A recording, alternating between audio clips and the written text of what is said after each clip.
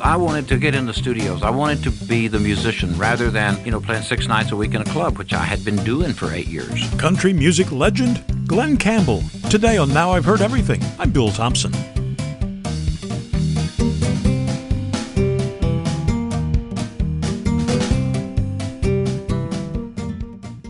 He was a kid from a small Arkansas town who grew up to become a country and western superstar. Born in 1936, Glen Campbell took up a guitar at a young age, and by the time he was in his 20s, he was an in-demand studio musician in L.A., playing alongside some of the biggest names of the day.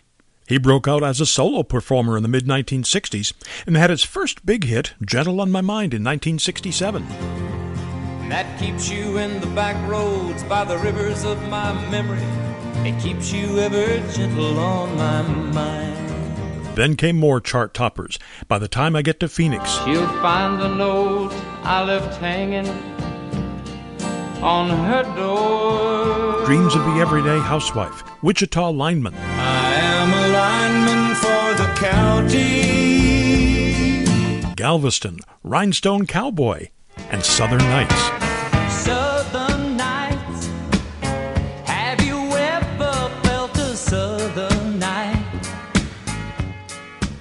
And he had his own very popular TV variety show. But in his personal life, there was also serious substance abuse. In 1994, Glen Campbell wrote his memoir, a book he called Rhinestone Cowboy. And that's when I met him. So here now, from 1994, Glen Campbell. When did you get your first guitar? Oh, I must have been 5 years old, in that neighborhood. I'd say somewhere between 5 and 7. I'm trying to picture you. Is that the one you ran to the mailbox to get? Oh, yeah, go look at that. My guitar in yet? They didn't have a limit on sizes then. Our mail came with wagon and team. No, it was a pickup truck, actually. But it almost, the way you describe it, it almost sounds like it was like you were made for each other, you and this instrument. Yeah, really. I can sit down and play, and I can just put my hands on it, and it'll make some kind of chord, seems like, And I don't really. Or it's a marvelous instrument. I think, like people who play piano, if they want to get something, they got to go find a piano.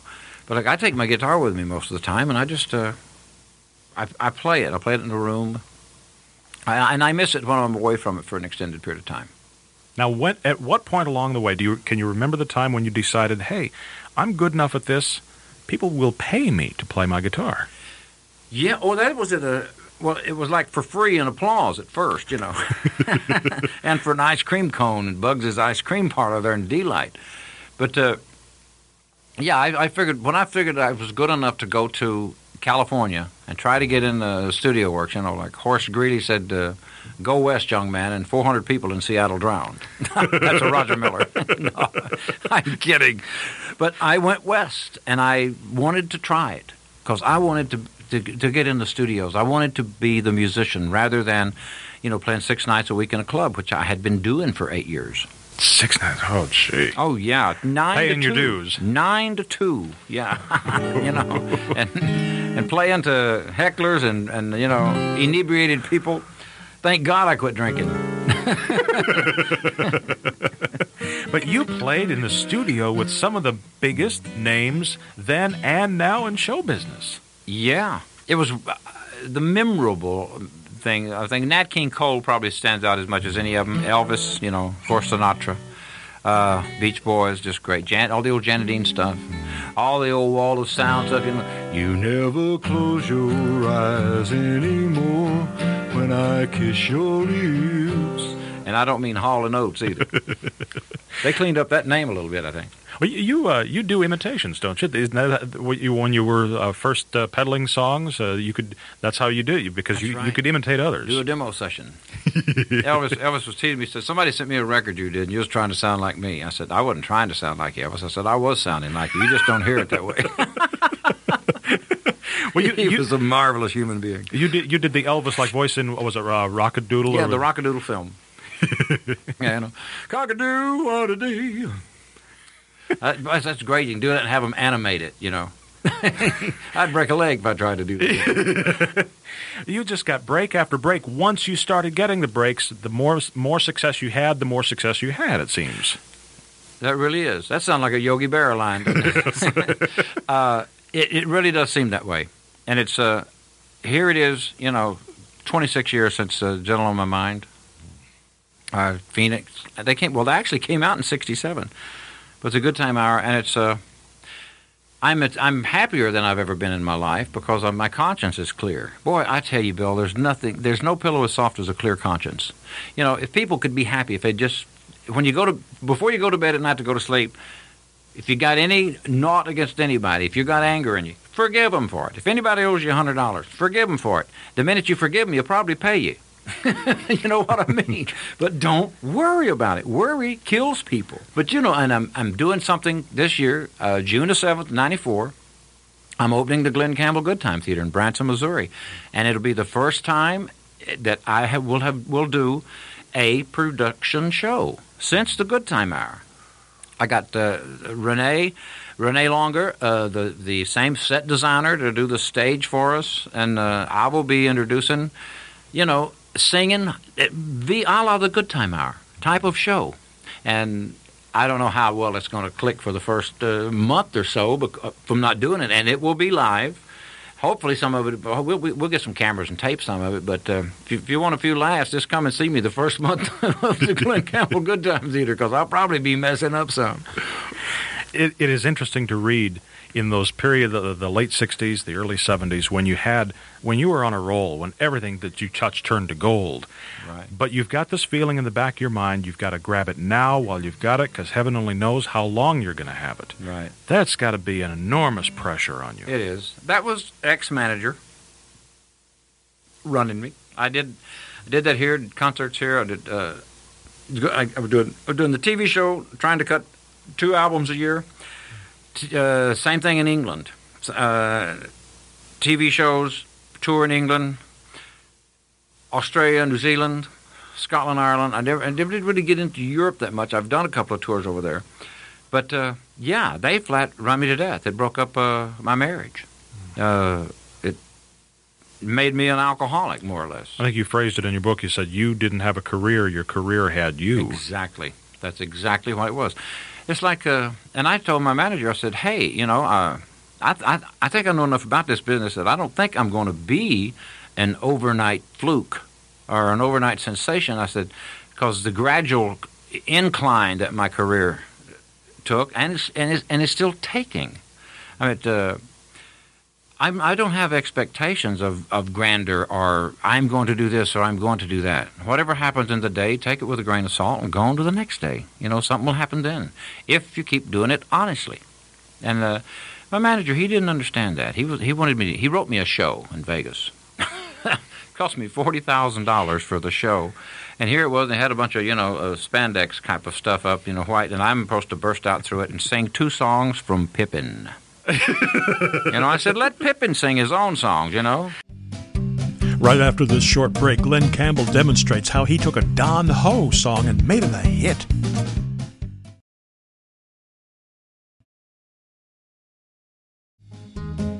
Now back to my 1994 interview with Glenn Campbell. Do you have an ear for a hit, and what can you listen to a song and say, yeah, that would be right for me. I could do a lot with that. Yes, I have. I wouldn't say whether it's a hit or not, but I do have an ear for a good song and for a good chord progression, good melody, because it's been established, and it had been established even before I had a hit record. In the consensus of musicians, I mean, who's going to be the judge of that? Well, God is the eventual judge. We'll all have to. We'll all answer for what we do and in the directions we steer other people in our lives. But from talking to musicians, singers, songwriters, I think Jimmy Webb is the best musical poet born in America ever. He's just awesome. His lyrics are just incredible, and the words ain't bad either. But now, still, you can listen to a song like Galveston. You can listen to Don Ho doing Galveston, and you can think, yeah, I think I could put my own touch on that and really make it something. Right. Don Ho did it. He didn't do it that high. Galveston, oh Galveston, I still hear sea wind blowing. Don Ho was like a real inebriated Dean Martin, kind of, and a dear friend. But I did it up tempo.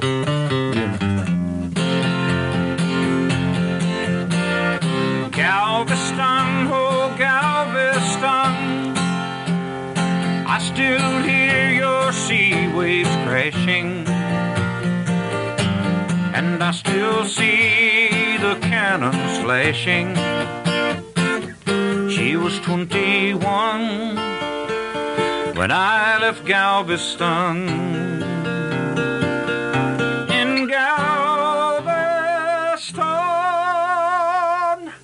Well, that's a good song. Oh, you have great range. Oh, thank you. Quit smoking 3 years ago, March 15th. Yeah, the fire finally went out. But I did quit smoking, and it has made a great difference. But you really look terrific. Well, thank you. It's really amazing when you don't abuse yourself for 10 years, you know. Well, 7 years alcohol and 3 years smoking. When you don't abuse yourself, I think your body can, it's like I think the lungs have rejuvenate themselves if you kind of get out of pollution or quit smoking. Medically, they say that's true. I've heard that. But, but it really is. I'm definitely thankful to. But you're also candid enough to tell us in the book that you don't remember a whole lot from the 70s. Well, you do, but then you don't. In other words, if I see like clips from the 70s, oh yeah, see, when was that? It all ran together. It really did. Like I said, my career had me. You point, you go do that. I broke down in. I don't know when the date was. It was 1980, or maybe real early 81. And then I went in the hospital in Nashville. I mean, I was literally gone. You know, come and get me, screaming for help. And they come and got me at the Opryland Hotel and put me in the hospital. And I was there. They kept me sedated for about 3 days, I guess. I think I was in there 4 days. And I remember visits from certain people, and I'm thankful for that. But I really didn't want to get out and leave the hospital. I didn't have anything to go out of that hospital and go back to except the same thing I was doing that got me into the hospital in the first place. You got to get, don't go back to the mud hole. Go back to a clear pool. Don't run with the same people. Get away from it. That's why I moved to Phoenix, Arizona. Thank God, September 18th.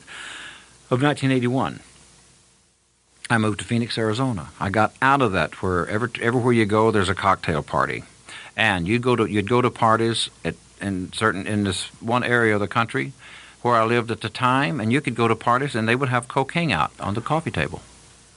They would have mirrors with lines on them. Help yourself, boy. We're going to have a good time tonight, and that will kill you. What kept you from dying? God. It's like he picked me up and shook me off and said, I'm not through with you yet. Go back. That's the only thing, Bill, that I can think of. That's why I'm here today. Obviously, he wanted me to tell a story because somebody out there probably needs the same help that I needed. And you say writing. I say writing the book. I bared it all because there's somebody, if that helps one person, say one person from the hell and the torment that I feel that I went through, which now it doesn't bother me because I don't dwell on it. But yeah, I went through some times that I wouldn't want a dog to go through. I wouldn't want my worst enemy to go through.